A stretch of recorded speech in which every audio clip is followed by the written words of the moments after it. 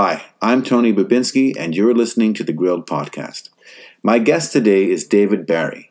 David is the president of Pursuit, a travel and hospitality company with hotels and attractions across North America and in Iceland. Like others in the travel and hospitality industry, Pursuit has been hit hard by the COVID-19 crisis, and yet the company, under Dave's leadership, has shown tremendous resiliency, positivity, and generosity. After we completed our interview, protests against police brutality and racism erupted in cities across North America. David was among many corporate leaders who took an immediate stance with the protesters and against racism. He wrote a statement on Pursuit's behalf that I've been sharing with colleagues and friends. It's a great example of a company not just taking a stance against racism, but taking active steps to redress racial inequality now and in the future. It's filled with resources to help us get a better grip on the problem and work together to eradicate it. I'll share it with you on the Grilled website at www.thegrilledproject.com and on our social media. And now, on with the interview. All right, so I'm here with David Barry, who's president of Pursuit, the travel company with attractions and hotels in Montana, Alaska, Iceland, Alberta, Vancouver. Am I missing anything? Working on one in Las Vegas, working on one in Toronto. Right.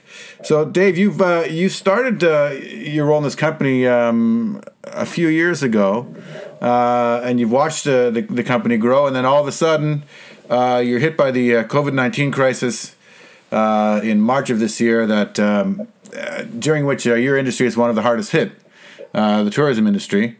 I and my listeners are very curious to know how you're responding to this. Well, I think the first thing, first of all, thank you. Good morning. It's early morning in Colorado, a little bit later in the morning in Montreal, and it's a beautiful sunny day. Good to be here with you. So you go back in history, and you go back 127 years to the foundation of our company, which starts with two adventurers called the Brewster Brothers, who, were in a community in the Rockies and had a random request from an individual to take them guiding. And the first trip was a fishing trip, and off they went. And that was the birth of the company, and that's almost 130 years ago. So in 130 years, there's been 22 economic cycles, 22 recessions, if you look back through history. There's been 2 world wars. There's been umpteen other things that affect, so oil and energy busts and booms, together with an epidemic in 1918, obviously the Spanish flu, and millions of people died. So over time and over history, I think there's a few things to think about. So fundamentally, we believe the power of iconic locations will not be dimmed. And for those of us that have been working from home, this is day 67 for me. Tony, not that I'm counting. Yeah. And it's the longest time I've been in one place, I think, since 2002. And so what's interesting is you look at that and say, all right, so how are we feeling after day 66? I think we're all feeling tentative. We're still concerned that there are people who don't take this seriously. And in North America, it's over 90,000 people have died. And, it's a very serious thing. So from a business perspective, you have to think about the context of these events and then how you manage through it. So let me take you a little bit shorter time travel back to March the 12th. On March the 12th of this year, you could see the world starting to change dramatically. Some markets, Italy, Spain, others, were further ahead in terms of their impact. But certainly for North America, I would say it was that week ending Friday the 13th of all things that really set the tone. And I remember what I was doing on Friday the 13th. I was flying from Vancouver back to Denver in an empty plane. And it was like me, 7 other people in the full-size plane with the crew flying back to Denver. So you could see then that the world was starting to change. So a couple of things we prepare for. First, we split into 2 streams. One is the shutdown stream. So obviously we knew at that point, Pursuit's business is to support regional health authorities and to support, government measures in each of our communities, we needed to shut all of our attractions. And that's both for compliance, but it's also common sense in supporting our teams. Because the last thing anyone wants is for, a team member to get sick. So one part of our leadership team is shutting things down. And we're used to planning for fires and earthquakes and floods and other things. So the textbook's ready, right? You snip the ribbon, you open up the book, and away you go. You've got a plan. Mm. The other half of the senior leadership team, as the group split, starts working on the return from hibernation. So it's a really interesting exercise as you plan. Yeah. So the first in command in a geography, say the leader of that geography is focused on the shutdown. The second in command separates physically, goes to a different location, separates a team, pulls people out of their regular job, and they start working on what are the next steps. Mm-hmm. So for other hospitality companies, maybe they began their cleaning protocol revision in the third week of April. We began on the 16th of March, very clearly starting to figure out what would industry leaders do and where could we look for inspiration, advice, and best practices. So we looked to Asia and we began to understand what could we do to perfect the return, because the return is inevitable, right? We were never unsure if we would return. The question was more how would we return. So tell me about that a little bit more, because if if you're just reading the newspapers or newspapers, excuse me, if you're just reading the news online and elsewhere, it's pretty doom and gloom, right? Yours is one of the hardest hit industries, and the predictions are people are not going to travel anymore, don't want to travel anymore, are going to be too scared to travel. Part of your answer is that you've already looked to geographies like Asia where it seems to have started again. But what's guiding your predictive initiatives at this time? So the fun thing with us is we like measuring things, and we track everything. So if you look at website visitation, right, just pick a random geography, pick Alaska website visitation. On the 13th of March, 14th, 15th, 16th of March, visitation on the website drops to almost zero. Yeah. So you don't have to have to go to Wharton to figure out, Houston, we have a problem. Yeah. There's a challenge here with how we're going to manage it. But then over time, you start to see website visitation begins to creep back up. And so one of the things I talked about on our earnings call, so we're a division of a public company, and obviously we report our earnings and, markets. We're always curious about what we see going forward. When I talk about green shoots in the economy and what I see in our business is that slowly over this 66, 67 day period, behaviors start to change. So remember that most media reports are a snapshot in time. They're a reflection of what happened on that particular day and reflect sentiment that guests may have on that particular day. But I don't spend a lot of time putting a lot of credence to what the media reports on sentiment or particular things. I tend to go look at the data, which I think is more indicative of how things will return. So behavior is interesting. People, after a period of time, start to tiptoe out into the world to see what might be available. So maybe you were planning to take your family to the Adriatic Sea this summer, and you were going to go to Europe and see, visit Rome and do this and that. You might not be doing that from Montreal, right? Right. So a visit to the Canadian Rockies thing that is probably better than staying home or going to the cottage. And your focus is, well, what can I do within Canada that's interesting? So in this first year, what I think will happen will be safe destinations will be popular. And the visitation levels won't be like 2019. They'll probably be half of that. But people will venture out to have iconic, unforgettable, inspiring experiences. Mm. And we'll do so in a way that's safe. So through distancing, through cleaning protocols, through their own behavior. And we'll focus their time and support to companies who are organized to receive them in a way that's safe as well. So, Mike, how do you make your industry safe in an era when we have to respect social distancing and a high degree of hygiene? How does that happen? Well, So we launched something called, Pursuit Safety Promise. And the Safety Promise basically has 4 pillars. It's safe, which is everything about distancing, masks, et cetera, that help people not only have a feeling of safety, but that you're actually using distance as one of your best weapons against the spread of disease. So I saw a statistic, we'd have to verify it, but I can't remember what newspaper it was, and I think it was the New York Times, where they did a little chart on the transmission between people.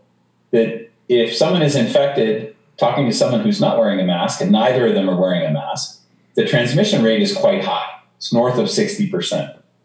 If one person has a mask, say the infected person, and the other one doesn't, the transmission rate is much lower. The lowest transmission rate, though, is when 2 people are wearing a mask, and it's 5%. So you think, where did N95 come from? Well, it's 95% of whatever's nasty. Yeah. That's how they named the mask. So it's not like the name came out of nowhere. It came out of the research and work of how do we prevent the transmission. So one of the safest things you can do is maintain social distance, wash your hands like a crazy person, and wear a mask. And if you do those things, that really helps. So that's the first part of our safety promise. The second is clean. So you adapt your cleaning protocols in very different ways. So think of us in the sense that I came from, the hospitality world, 40 years of skiing, and I was involved for a decade with CMH, the heli-ski company. And one of the things that you work on in that environment, because you have remote mountain lodges, is how do you deal with norovirus? Norovirus is something that, rarely, occasionally affects remote hospitality operations, because someone generally goes to the bathroom and doesn't wash their hands and then touches some things and other guests touch it. And then, norovirus spreads. Mm-hmm. The cleaning protocols, though, are very similar. And so one is you've already got a set of cleaning protocols and you just basically implement those everywhere. So it's more thorough, more rigorous, and you work hard to eliminate touch points. Any time that you have to touch something, is there a way to do it differently? And we've looked at things like the design of a door handle, that you can use your elbow to turn the door handle rather than your hand. But the best thing I think as human beings we can do is you just continue to wash your hands. So don't touch your face, wash your hands. So that's at the staff level. What about guests in a hotel like, let's say, the Prince of Wales in Waterton, where my wife, which you now own. Yeah. Well, so the Prince is a good example of, again, the cleaning protocols apply. And then the best thing you can do is also educate guests. So simple things like, I don't know if you've noticed, if you've been out in any retail environments, the thoughtful ones have marked spots on a floor. Yeah. And where you stand and where you don't. So in terms of when you check people in, but again, from our standpoint, if you can get ready and check people in ahead of time, and all you have to say from 6 feet away is, Babinski, and I can hand you safely without getting close to you a room key, and you can go let yourself in. We're working to eliminate those awkward, unnecessary physical touch points that people don't want. The third part of the safety promise is inform. So you talk to everybody about what you're doing, and you be completely transparent. And so again, if the Babinski family shows up at the Banff Gondola, and you all been together for the last 66 days, 67 days, we don't need to separate you in different gondola cars. We can put you in together because you've been in the same car. You drove up in the same car. Right. So one of the things we do is through our parking attendants to our guest service attendants, you watch who arrived together, and then you're communicating that to the ticketing queue to let people know, family red and blue, travel together, same car. So when you walk into the lobby, someone actually knows what's going on. Oh, right? Wow. Okay, so it'll be that. So it's no different than when you're checking into a hotel and the doorman, while you're paying the taxi driver, unloads your luggage from the trunk and checks out your name on your luggage tag and radios the front desk that you're coming. Okay. I mean, it's not rocket science, right? And we have a view, Tony, that service. It's something that you provide to someone, right? You get your car clean, that's a service. But hospitality is how you make people feel. And that's just a completely different mindset. So if I'm wearing a mask and you're arriving in a hotel, can you see my smile? You probably can't. So what do? Do I wave? Do I say, welcome, so nice to have you here, over my mask in a muffled tone? Or how do I convey that message? So that's the fourth pillar of our safety promise, which is peace of mind. how do I create peace of mind with you that you understand we're doing everything we can to deliver great experiences? And there's good examples of that, right? There's a great global hotel company called Langham Hotels, run by Stefan Laser. And Stefan is based in Hong Kong, but he's Swiss. And they are a phenomenal company, and they do an amazing job at the high end of hotel experiences. And, in conversations back and forth and learning from them, it's how did they ease back into some of these things and prepare. And so the great benefit is you can always learn by studying smart people. So your the next question, I guess this begs another question, which is the success. Well, first of all, you're learning to live with COVID, which is interesting, rather than waiting for it to go away. So you're adapting to it in a very proactive way. How do you gauge public desire to go out and do something like stay in a hotel? I know that your Flyover Iceland operation has been open for like 3 weeks almost now, if I'm not mistaken. Yeah, I think closer to 2 weeks. So interesting example, right? So Flyover Iceland open, and Iceland is a country that's done a very proactive job on a whole wide range of things. So one, a huge amount of testing. There's an article, I think, from the Wall Street Journal that talks about Iceland's organized crime unit switched from, dealing with organized crime in Iceland to actually tracking people that, returned from abroad and may or may not have been quarantining, so that the Icelandic policeman shows up at your door. Mr. Babinski, please stay inside, sir. Yeah. So it's they're super organized as a country. So a couple of things. One, their rates of infection flattening and very effective at flattening the curve, a significant amount of testing, and then safely creating protocols that businesses could reopen. So on Saturday, over the day on Saturday, we had 455 visitors at Flyover Iceland, which is not, 1,200 or 1,500 that we would have on a normal Saturday. It's about half. But it's an indication of, how people are venturing out in a way that's safe. And so you have social distancing. The ride equipment is cleaned after every single guest ride. You have touchless transactions that don't require guests to pull stuff out of their wallet or do other things, that you can do it, through technology.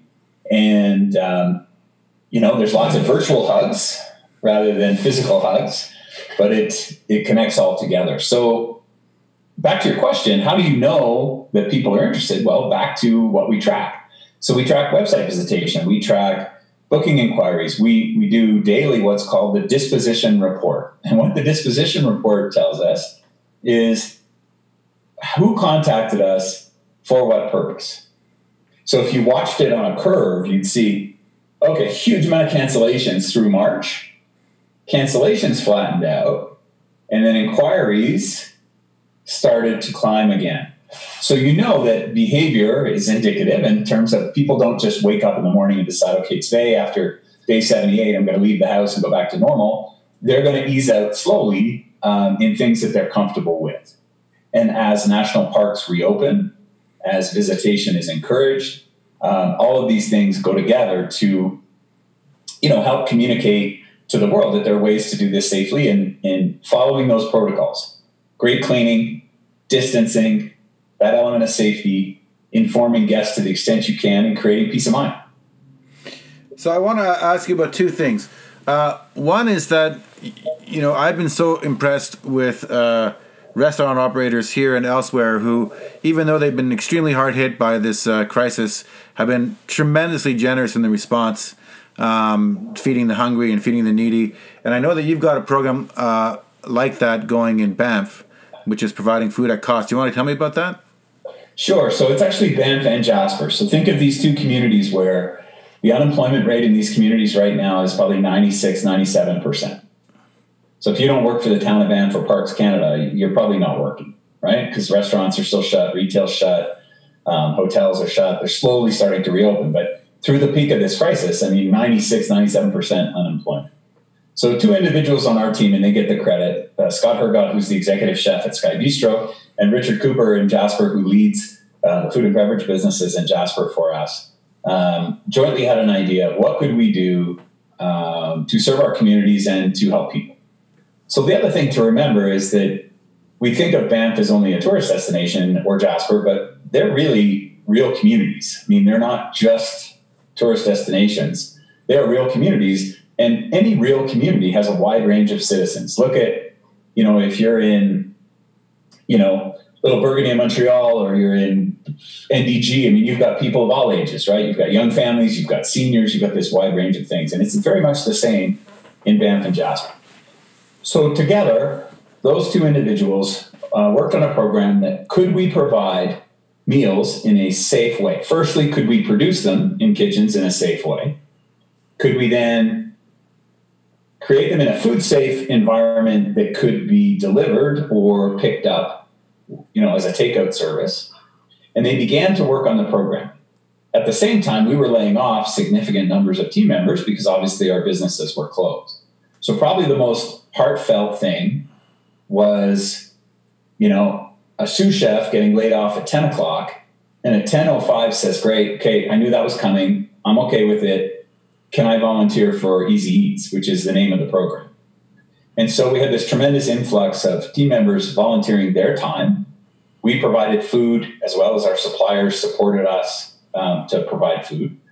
We had basically 2 days a week, where you could pre-order and then pick up.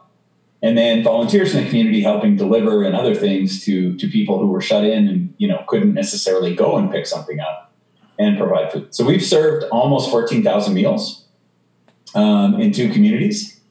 And it's sort of a pay what you can afford to pay program, in the sense that if you're doing fine and you're picking up dinner for your family, it's a reasonable price and really high quality.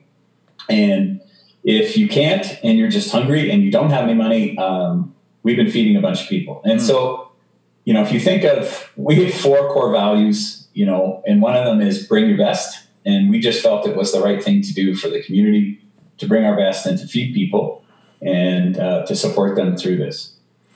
Now, you were called out not called out, but you were mentioned by Prime Minister Justin Trudeau in a recent speech or press conference for taking part in the emergency benefit program.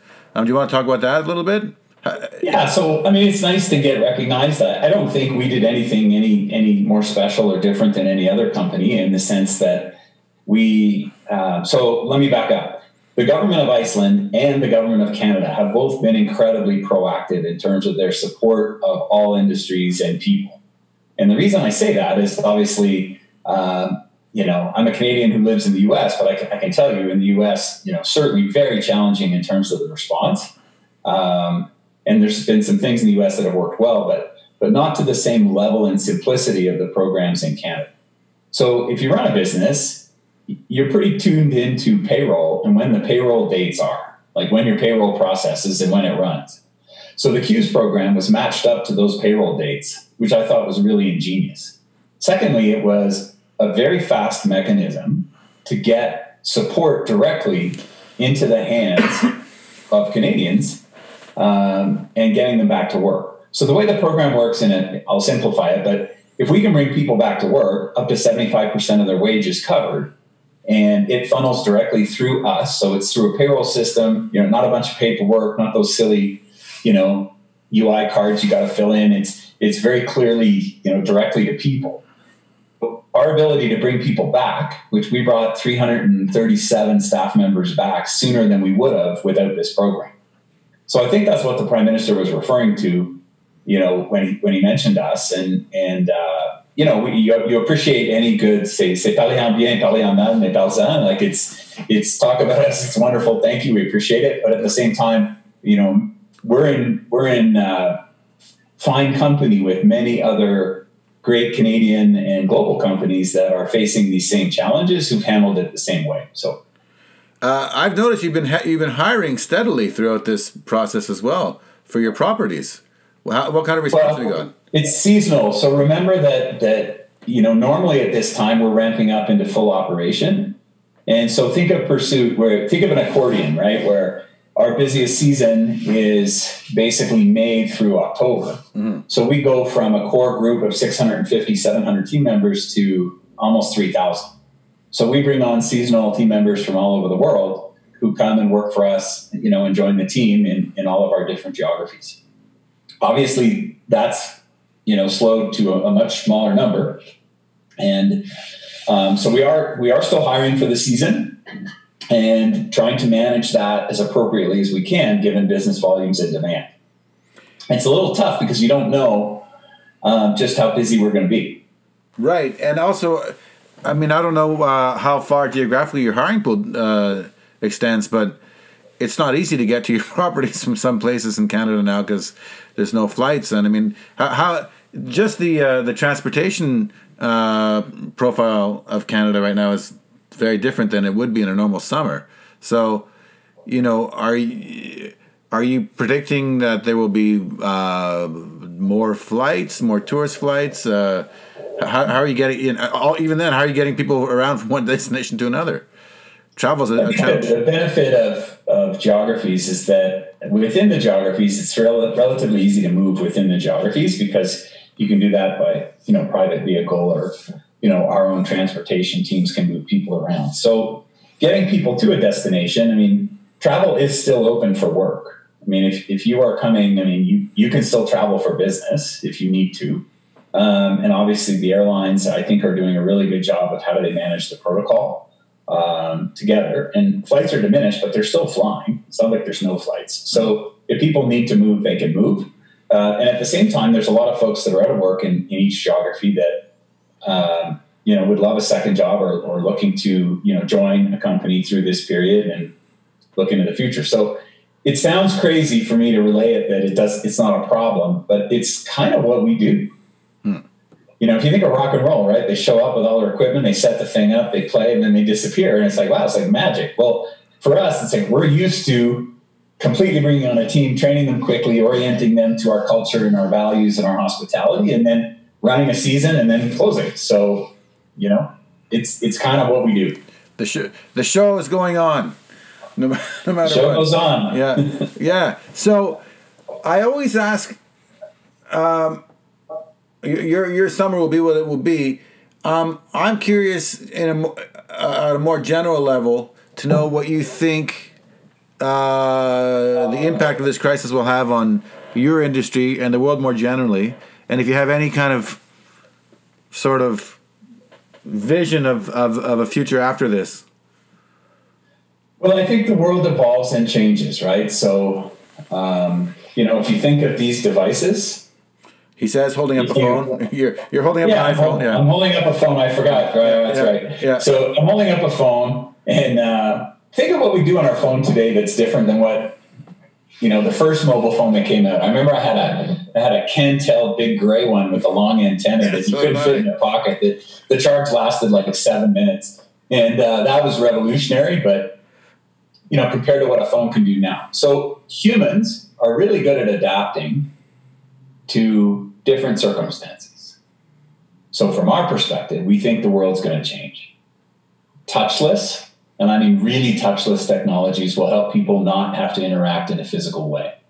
Does anyone want to touch the credit card machine when it comes back with the server after you've had a great meal and they hand you the thing? So I predict that probably they're going to have some kind of wipe on their apron that they pull out a sterile wipe, clean that thing, and hand it to you to use. Or better yet, you don't. Do you really want to touch a menu, or can menus be managed in a different way? So there's a whole development of technology. The way rooms are cleaned, the cleaning technologies. I saw something, many of us are using masks. And so an interesting thing is, obviously for team members, we're trying to figure out how do you sterilize masks on an efficient way with scale. So taking a container, like a large 7-gallon Tupperware container, putting masks in with an ozone generator and letting that run for 30 minutes sterilizes the masks. So you wouldn't have thought of that. Not really. Don't think I would have done a lot of research on ozone generators and how they sterilize masks prior to this. Yeah. But all of a sudden, you've got a clear view of how to do things. So we think that evolves.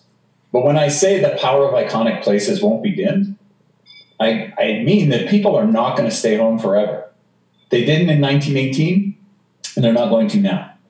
They're going to begin the return. And I think that creating memories for your family and your friends or your loved ones is more important than buying things. So I think people are going to buy less junk and they're going to do more stuff. And that fits our mission really perfectly in the sense of, what we focus on, which is creating, connecting guests and staff with iconic places through these unforgettable, inspiring experiences that people are going to love a view, right? People from all over the world go to the top of Mount Royal in Montreal and look at the view. Yeah. People from all over the world come to the top of the Banff Gondola and look at the view because it's beautiful. And it's so different than what they may have at home. So those things they are attractions for a reason because they're beautiful and inspiring and peaceful and motivating. And that's, I think people will continue to do that. They're still going to want access. I had one question I just wanted to ask you. What do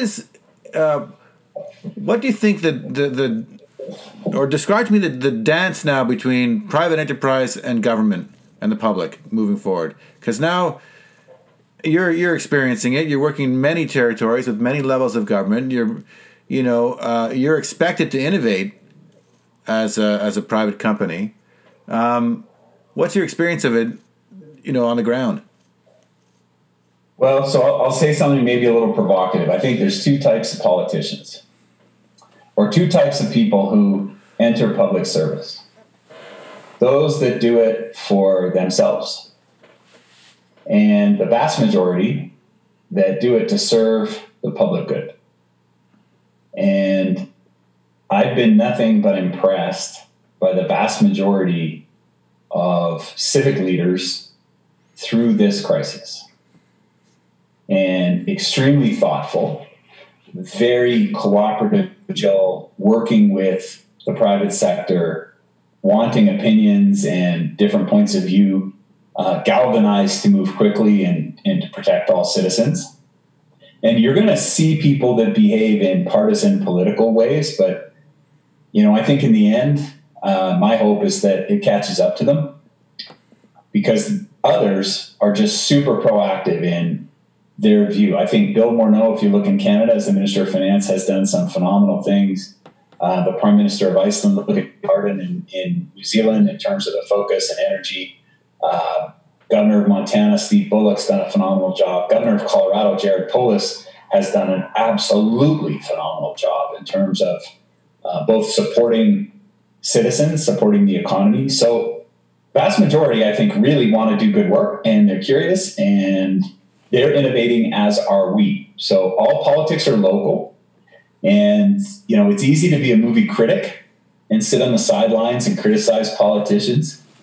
It's a lot harder to roll up your sleeves and say, I'm going to go be a movie maker with them. So that's what we try to do, is we try to get in the tent and work on the problem set with them in ways that are collaborative.